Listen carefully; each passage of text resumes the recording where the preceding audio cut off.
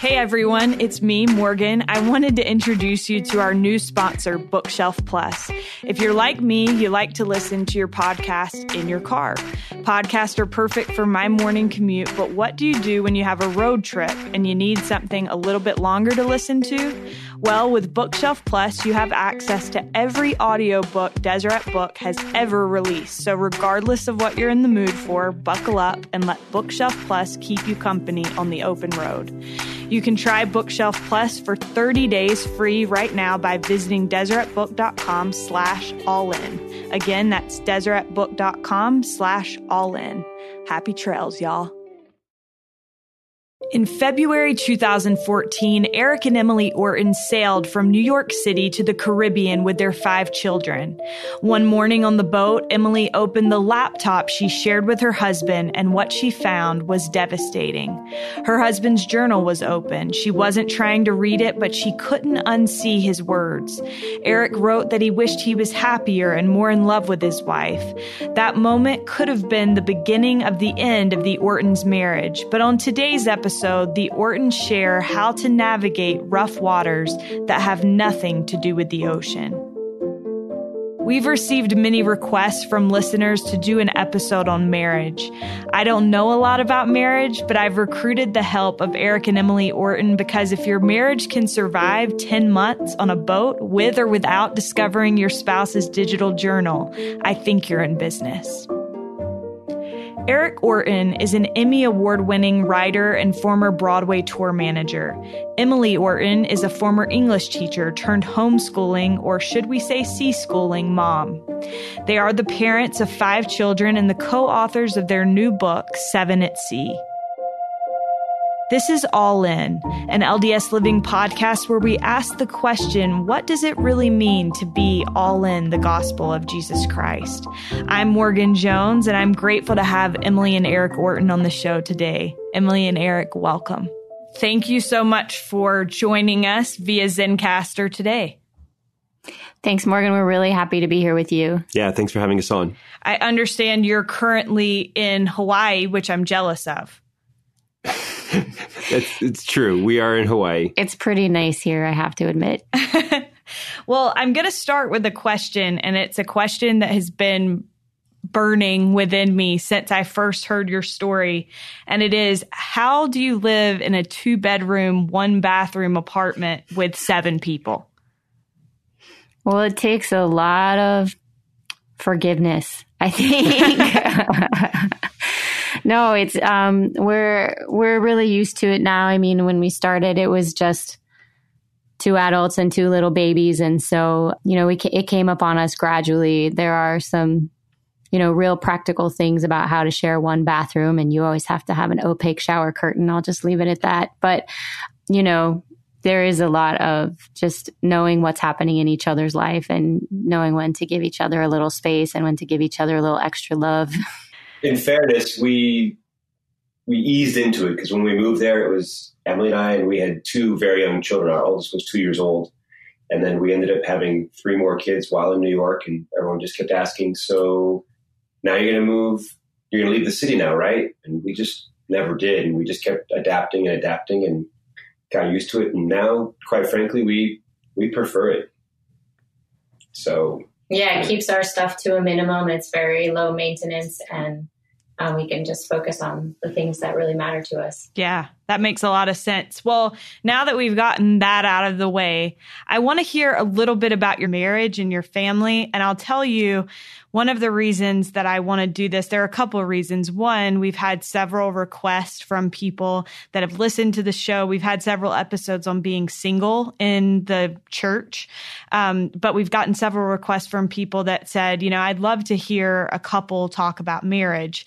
And so we want people to know that we've heard you and we would like to have a conversation about that. But I specifically chose the 2 of you, one, because you recently came into our office and I was impressed with you, but also my boss, Erin, she said that she sat in several meetings with the 2 of you and that she was so impressed because she said that you're very balanced in your marriage. You seem like you support one another. You give the other an opportunity to talk. And I think that that is so important. I think feeling that mutual respect, there's so much safety and security in that. So first of all, what do you think, what would you say are the keys to having an equal partnership in marriage? We're like raising hands here to make sure we can take turns. Honestly, that doesn't happen by accident. And there have been times when we've stepped on each other's toes or felt like we weren't evenly balanced, and we could feel it. And so then afterwards we would talk about it and say, what can we do?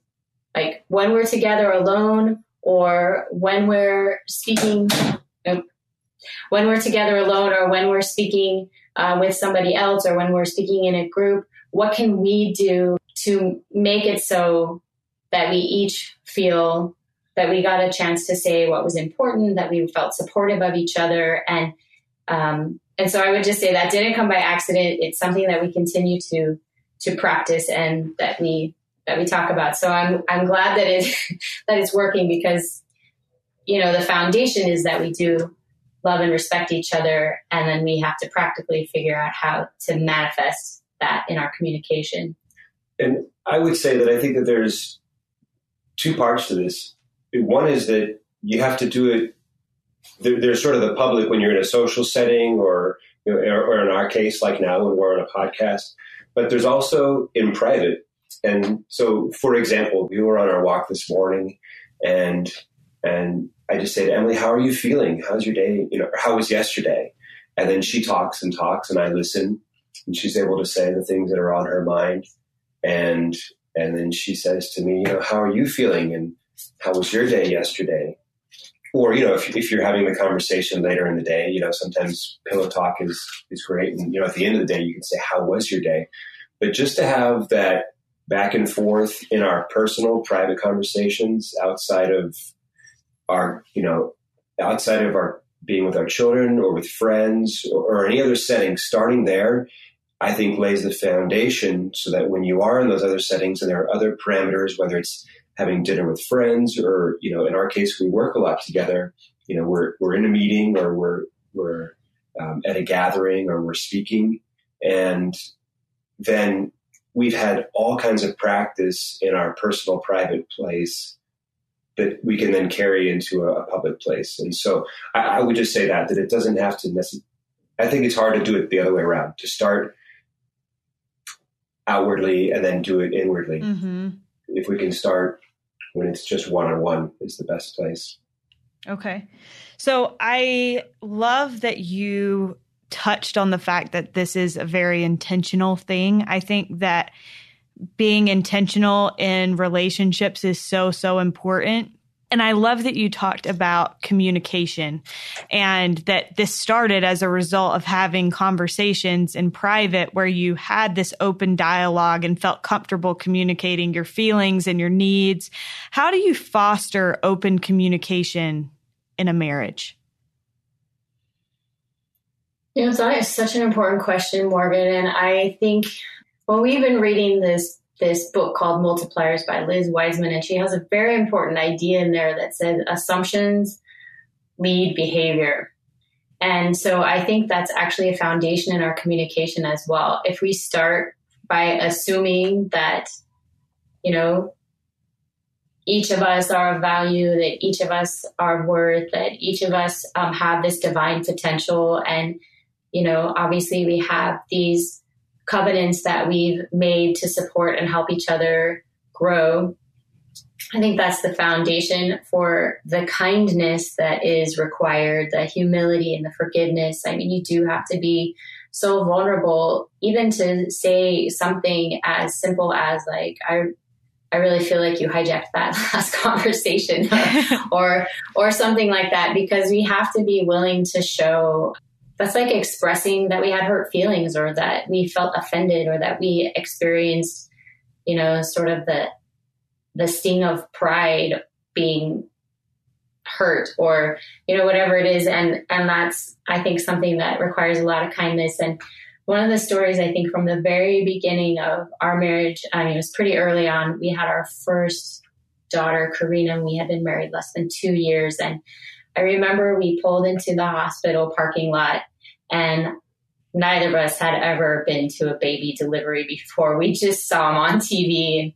We didn't know what was going to happen for sure, but we'd heard about wives yelling at their husbands and just like a lot of tension and things being uptight in this dramatic moment. And we just said a little prayer in the car, like that we knew we were going to do this. We didn't know what was going to happen. And we just prayed that we could be kind to each other.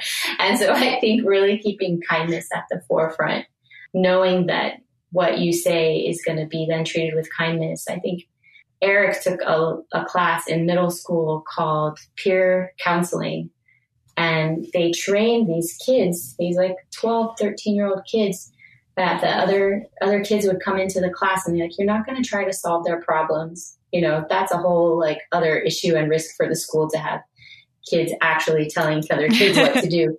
But it said, you're not going to try to solve any of their problems. And they taught them how to listen and how to validate.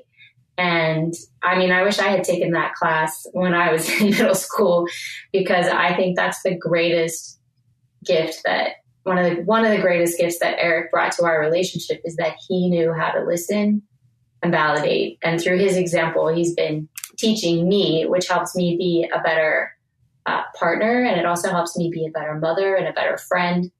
So I always knew that he was going to listen, and he was going to say like, oh, I see how you're feeling that way, or that must be hard, or, you know, not trying to solve my problems. And the other thing that Erik has done for me that makes it so that I feel safe coming to him with all my like imperfections and embarrassing, ugly things, is that he always points back to my intention. He says, I know that you want to do what's right, and I know that you love our children. And every time I fail, he draws my attention back to my original intention, and knowing that he believes that goodness about me makes it possible for me to say, can you please help me with this, with this ugly or embarrassing thing about myself. Yeah.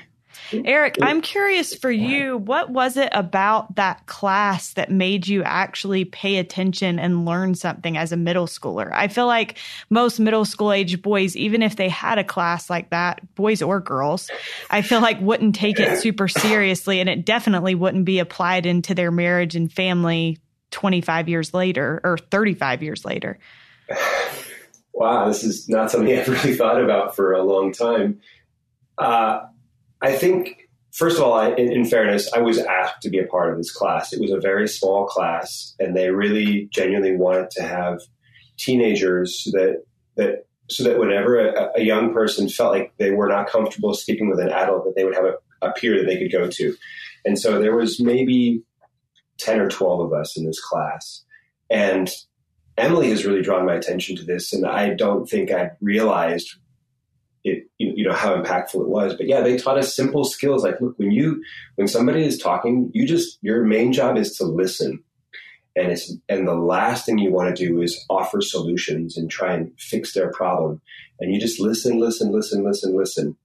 And then, and like she said, you want to make sure you can restate what they said and make so that they know that you heard them. Because if you can say it back to them, then they say, oh yeah, Erik heard what I had to say. And then they would specifically say, your job is not to solve their problem, but you can ask them questions that will help them solve their own problems. And so we learned to say things like, well, what are your ideas about what you could do to change this situation?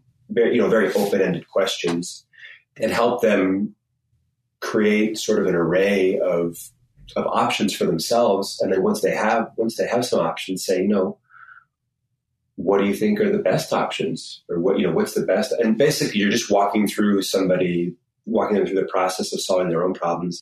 And so going back to your original question about what fosters open communication, I think the number one thing is trust. So if I can go to her and know that she's going to trust my underlying good intentions and trust that I want to do the best things in life, what I think are the good things, then I feel like I can be vulnerable, and I can puke up whatever poison is inside of me. And usually that's something that I've brought into myself. It's not something that somebody else has put into me. And just being able to talk through those things and say them out loud and know that I can share them without being attacked or threatened or berated. I think that but rather I can be understood and heard and validated and forgiven. I think whether it's a marriage or whether it's a child and a parent or coworkers or friends, it's the people that we trust that are going to hear us and love us anyway. That's who we're going to have open communication with. Whenever we fear that we're going to be shut down or judged or, looked down on, that's the last person we're going to go to with our vulnerabilities. And so I guess just to answer your question about open communication, I would say trust. And I don't know if I answered your other question about the peer counseling class, but I think the reason you remember this stuff from peer counseling, because you didn't just sit in a class and have them teach you some principles. Like, they put you in a room by yourself with some other teenager, and you had to actually practice it over and over again. So you got to do it, and that's what makes it stick. Yeah. And I would say the other thing that you do is, in general, you will not offer unsolicited advice. You will always say, may I give you some advice? Or would you be interested in a suggestion? And sometimes, honestly, this actually drives me crazy. And I'll say, look, I want solutions. Can you just tell me some answers? Like, I want some help here. I don't want to figure it out by myself, but what I think it means, can you help me solve this problem? And so then I'll say, so anyway, I think it doesn't mean that we have a smooth, seamless marriage, but it does mean that all these problems have a process, that they go through. And, we will have to say, like, oh, I'm feeling defensive, or I'm feeling lonely, or like, okay, I need a little space to figure out what I'm feeling before we can talk. But in the end, it always comes down to us having to communicate about it in a kind way. Yeah. I think it's interesting, Erik, you mentioned that these are the people that we have to have that open, honest communication with are often the people that we know are going to love us no matter what. And I think sometimes I just heard something the other day where it was like, why is it that we treat the people that we love the most the worst? And I think sometimes it becomes very easy, because we know that those people are going to love us no matter what. It becomes very easy to fall into bad communication habits. So I so appreciate you guys sharing those thoughts. Another question that I had, and Emily, you mentioned earlier in the interview that Erik has a lot of big ideas, and over the years, he's come to you with some of these big ideas, including sailing with your family for 10 months. And so my question is, how do you learn to trust the inspiration that your spouse has? That's a good question. And I think my default response is always to be supportive. And then know we can be like, ask questions and prod deeper later. I just saw like a little clip of the most recent Mary Poppins, and Mary Poppins said, "We're on the brink of an adventure, children. Don't spoil it with questions." And I love that quote. And I'm like, when the idea happens, that's not the time to start squashing it. That's the time to like, I guess, kind of use some of these same principles, like, okay, tell me more about your idea. Well, tell me how you think it will look like. Tell me how you think we're going to pay for it. Let's talk about how, whatever. And if it's a bad idea, it will implode on itself. Like, it will become apparent under further contemplation. But there's a lot of things that actually can happen. And so I think that's kind of been how I do it. I just have made my default response to be, I believe in you, and then let's explore further. And so I guess kind of a trust but verify idea.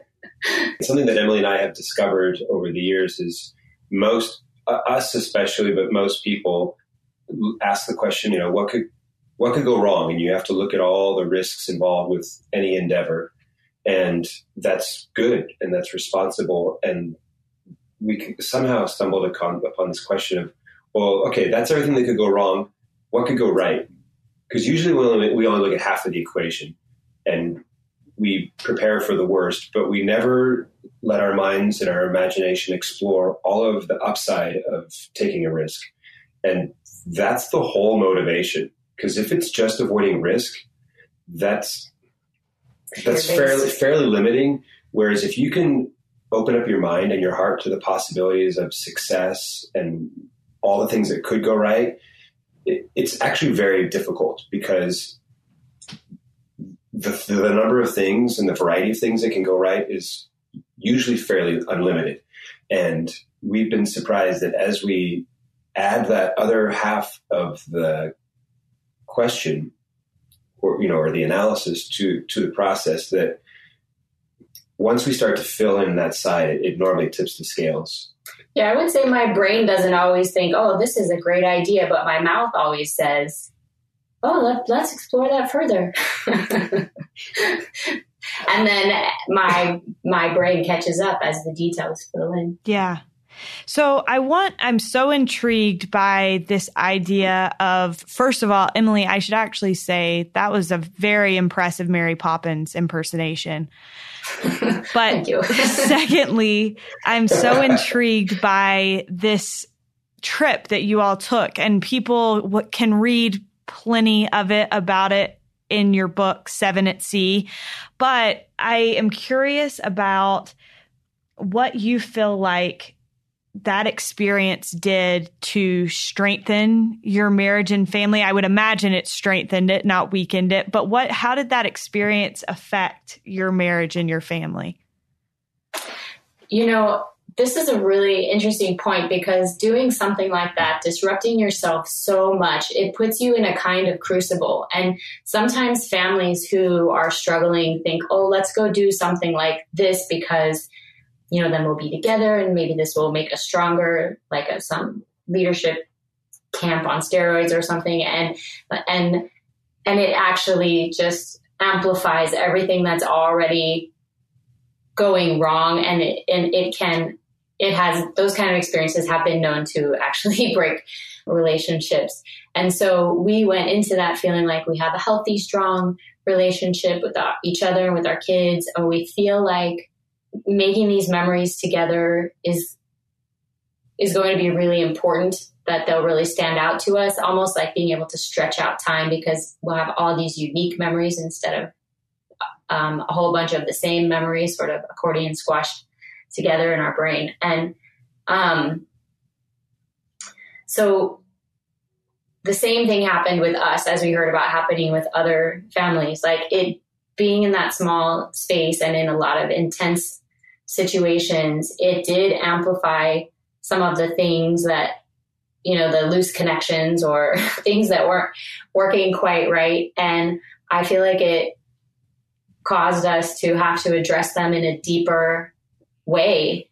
Each of the kids kind of grew in confidence as they developed new skills, and they also trusted each other more as they worked as a team to do things that really mattered to our family, whether it was just washing the laundry by hand or working together to raise and lower the anchor, or we would all have to, go into an island with backpacks and come out with them full of groceries. Like, we did a lot of things as a team. As a mom, I got a lot of help from the kids doing basic stuff that I usually took care of easily by myself in our home in New York City.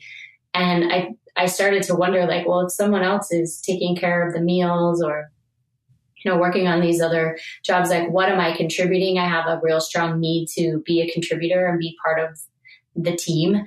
And I realized as they took on more responsibilities, I was able to see what was truly essential in my role as a mother, which was that I'm the emotional touchstone for my kids. And all they want from me is to know that I see them and I hear them and I love them and I encourage them. And once I realized that was my role, like, that changed how I chose to use my time going forward.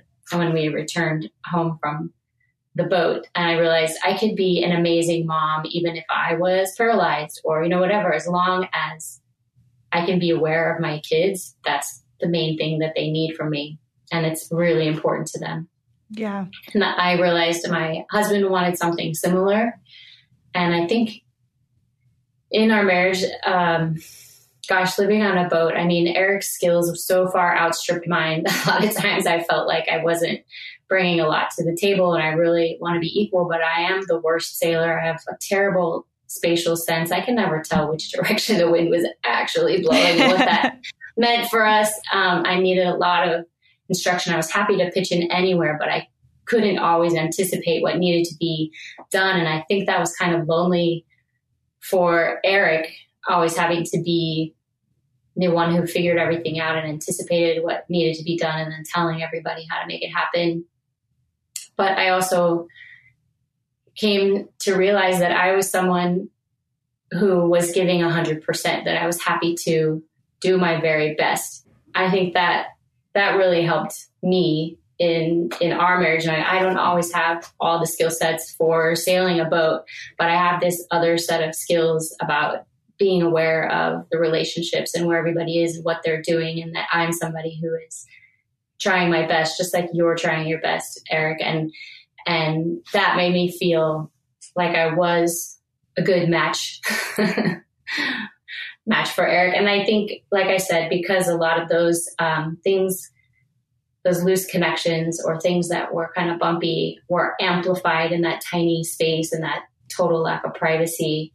It made us have to dive deeper into like this communication process. And we learned more about ourselves and each other, and really kind of recommitting that, we choose to be together. Yeah. And one of the things I think about that's unique about being on a boat, and perhaps living in a small apartment, but especially about the boat, is that there was nowhere to go. A lot of times I think that we will avoid addressing thorny issues by just living parallel lives, especially in marriage. You can live in the same home and not really communicate, not really speak to problems that are festering. And when we were living on a boat, that just couldn't happen because we were in too close a proximity and there's too much at stake. And so we had to communicate. And we talk about this fairly candidly in the book. And there were some feelings that, I think Emily and I both felt in some ways lonely in our marriage during certain parts of our trip. And in fact, we only brought one laptop with us, and Emily and I we both think by talking and also by writing. And so, we both journaled, but we would share this laptop. And one time I'd been journaling and I'd left the laptop open, and she just, in the process of, the laptop needs to be closed, she saw my journal and saw some things that I'd been writing, and really alarmed her. And so we had to really, I guess, come clean and talk about things and not ignore issues. And so in the end, I think it was very healthy and very helpful for us. But I think here's a little bit of unsolicited advice for breaking your own for anyone listening is be wary of burying issues, because just because we bury them or avoid them doesn't mean they go away. And the braver we can be about approaching them head on and surfacing them and really exploring them safely in a space that's full of trust and, trust in each other's good intentions, the sooner we can do that, the better, because the deeper we bury it, it just means the longer it's going to take to sort it out, because it doesn't go away. And so I was grateful for the boat in the sense that, for the reason that we had to surface things and deal with them out of necessity. And if we hadn't put ourselves in that situation, it could have taken who knows how long. Yeah. Yeah. I love that because one of the things that I wanted to ask you, but I feel like you've answered it. One of the things that I was curious about is it's like, well, most families aren't going to sail on a boat for 10 months with their family. Yeah. And so how is your story applicable? But I think throughout this conversation, you've tied it in, showing how these lessons that you learned are actually beneficial on land as they are by sea. So I just have two last questions for you. A question just came to my mind, and despite the fact that we are running short on time, I can't stop myself from asking it. And so I'm going to. But I couldn't help but think when you're talking about, being on the boat, the words to the hymn, "The winds and the waves obey thy will," came to my mind. Yeah. How did you see that? How was your testimony strengthened of a living God who truly controls the wind and the waves? Oh, yeah. That's a great question, and thanks for asking it. The first time we left St. Martin, which is where we picked up our boat and spent a lot of time getting ourselves sorted out, we were crossing to the Virgin Islands, and we left under great conditions. It was a beautiful, starry night. It was going to be a night crossing, and I was on watch with Allison, and it was about 3 a.m, and the wind just, the skies clouded over, all the stars disappeared, the temperature dropped, the winds picked up to 35, 40 miles an hour, and it got pretty scary for me. This was my first time. I'd sailed overnight before, but never in storm conditions. And so I was up at the helm and getting seasick, and it was pretty awful. And I kind of had my hands gripped on the wheel, and it started to rain, and I was shivering pretty hard. And Allison was there, ready to help and do whatever I asked. And she prayed, and she prayed for us. And I won't go into all the details about how we made it through the night. Obviously, we made it through. But I love Elder Groberg's book, The Other Side of Heaven. I think that was not the original name, but that's the name it is now. And he talks about how oftentimes, most often, God does not calm the storm, despite controlling the elements, but he can calm us in the storm. And I feel like that for me, most often, that is what happened, is that the external circumstances of our lives usually do not get altered or changed. God is a deep respecter of agency for everybody, and he's not going to affect other people's, he's not going to change somebody so that your life is easier, I think, or the environmental circumstances that we're in. It's not going to violate eternal law. But the one thing that he can change is us. And that when we change our heart and we let peace in, or we open ourselves up to new ideas or to love instead of resentment, or whatever the shift is, again, just this idea that he doesn't often calm the storm, even though he can, but he will and can calm us in the storm. I love that. Well, Erik and Emily, thank you so much for being with us on this episode. In conclusion, with everything that you have experienced and you've seen in your travels around the world and in your experiences at your home in New York, what does it mean to you to be all in the gospel of Jesus Christ?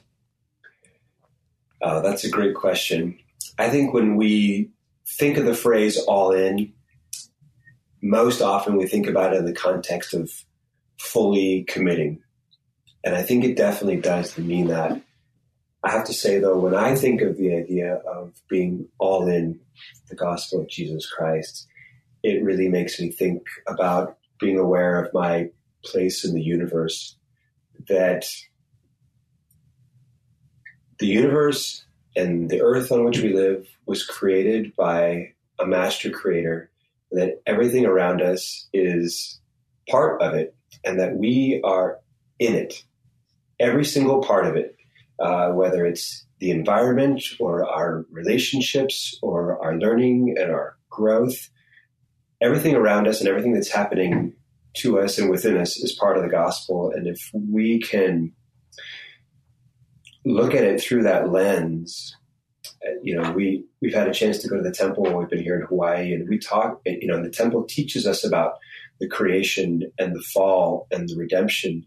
And so everything that comes before us from millennia to the present day and what comes after us is all part of the gospel, and everything around us is part of it. And so when I think about all in the gospel of Jesus Christ, is I think about recognizing how everything in our lives is part of that plan, and that how we choose to live our lives is just moving through that space that God has created for us, that we're in entirely. Yeah, thank you. Erik, I love that you say that. And Emily's a lot better at acknowledging that than I am. She's the expert. I'm following her on that one.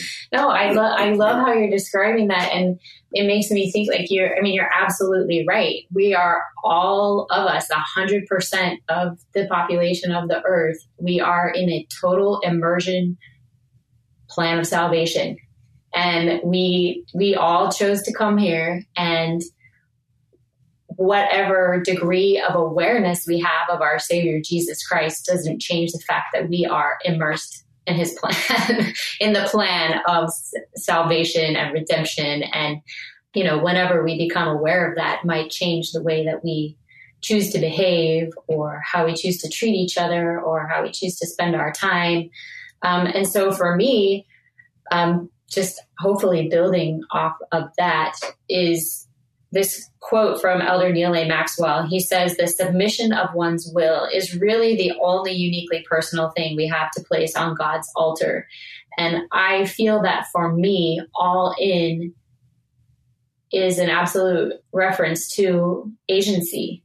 And it's my personal agency. I am awake to my Savior's atonement. I am awake to my relationship with God as a daughter full of divine potential. And so for me, that affects how I live on an everyday basis. It affects that I'm going to choose to spend time reading my scriptures or saying prayers, or when I come into a question or crisis, that I'm going to turn to the Lord or to the scriptures or to inspired leaders. For me, it hasn't meant that I've, avoided questions or doubts or learning about other ways of viewing our mortal experience here on the earth, but I choose to give my whole heart to my Heavenly Father. And that a lot of times that means I have to humble myself because I did the wrong thing, or I don't know the answers, and I have to seek forgiveness or seek wisdom.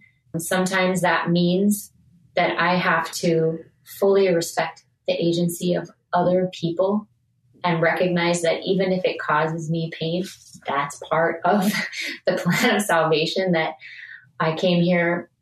A lot of times you hear we came so that God could test us to see if we would choose to be faithful after we left his presence. But I think also that we came to test ourselves. I read Francine Arbenion's address called The Theology of Suffering, and it helped me become more aware that it wasn't just God sending me off. It was me sort of knocking at the gate saying, like, I want to be like you. I want to see what I can do. I want to see, I think I'll be valiant. I think I'll be faithful. Give me a chance to know what a physical body really feels like, to get into some of these relationships, to find out what hunger is, to find out what it is to be tired, and know if I can still, love other people under those circumstances. We're in this total immersion experience, whether we realize it or not. And because I realize it, I will not, I will make wrong choices, but I will always choose to come back, and I will not do anything that I will not violate my covenants. It's not worth the risk to me to let any of my questions go that far. All of my questions and doubts have peace and rest, not in being answered, but in knowing that the answer will ultimately present me with some new way that God is showing his love for me. That I always trust that the answer is going to be because I love you. And now I'll give you some more details. That was beautiful. Thank you so much. Thank you both for sharing your experiences and your wisdom with us. We so appreciate it. It's been great talking with you, Morgan. Thank you. Thank you. Thanks, Morgan. After our interview, Emily thought of a few additional things that have helped she and Erik in their marriage. I thought they were so great, I asked if she would record a little audio soundbite for us to share with you. I hope you enjoy it. We fumbled a lot of things during our engagement, but there was one thing that we got right, and I give 100% of the credit to Erik because it was completely his idea, and that was that we took a marriage preparation class at BYU. I know a lot of churches offer classes like this, but we just took it at school. And because we took that class, we asked each other a lot of questions and we talked through things and had conversations that we otherwise would not have thought of on our own, things that were important to talk about before we got married. And there were a couple of things that seemed little, but actually were a big deal to us that we learned. One of them was that at that time, studies showed that couples would speak to each other daily for an average of 17 minutes. And we didn't think that sounded like enough time for us to have the kind of partnership or the kind of marriage that we thought we would find satisfying. And so we decided to just be aware of that and make sure that we gave communication more time than 17 minutes a day. Another thing that we read that seems kind of obvious but was important for us to think through was that marital satisfaction goes down once children are born. It's not guaranteed, but that's the trend. And since we knew about it before we had children, we brainstormed on ways that we could try to avoid or at least mitigate that dip in our marital satisfaction. And fortunately, one of the best things that parents can do to give their children a stable foundation is to love each other, to make each other a priority. So keeping your marriage strong is actually one of the things that kids need most. And right now we have a daughter who's attending BYU, and she has a lot of newlywed friends who tell her that they're kind of afraid of having kids because they think they'll have to give up pursuing their own goals and their own dreams. And I can totally relate because I know that was one of Erik's huge fears before we had children. And I know when my kids were really little, just sometimes I would feel like, what about my life? But it didn't usually last very long. Anyway, we had this theory that rather than giving our children a better life, which is a great narrative, we would do our best to show them how to live abundantly. And so far, our experiment, has borne out successfully.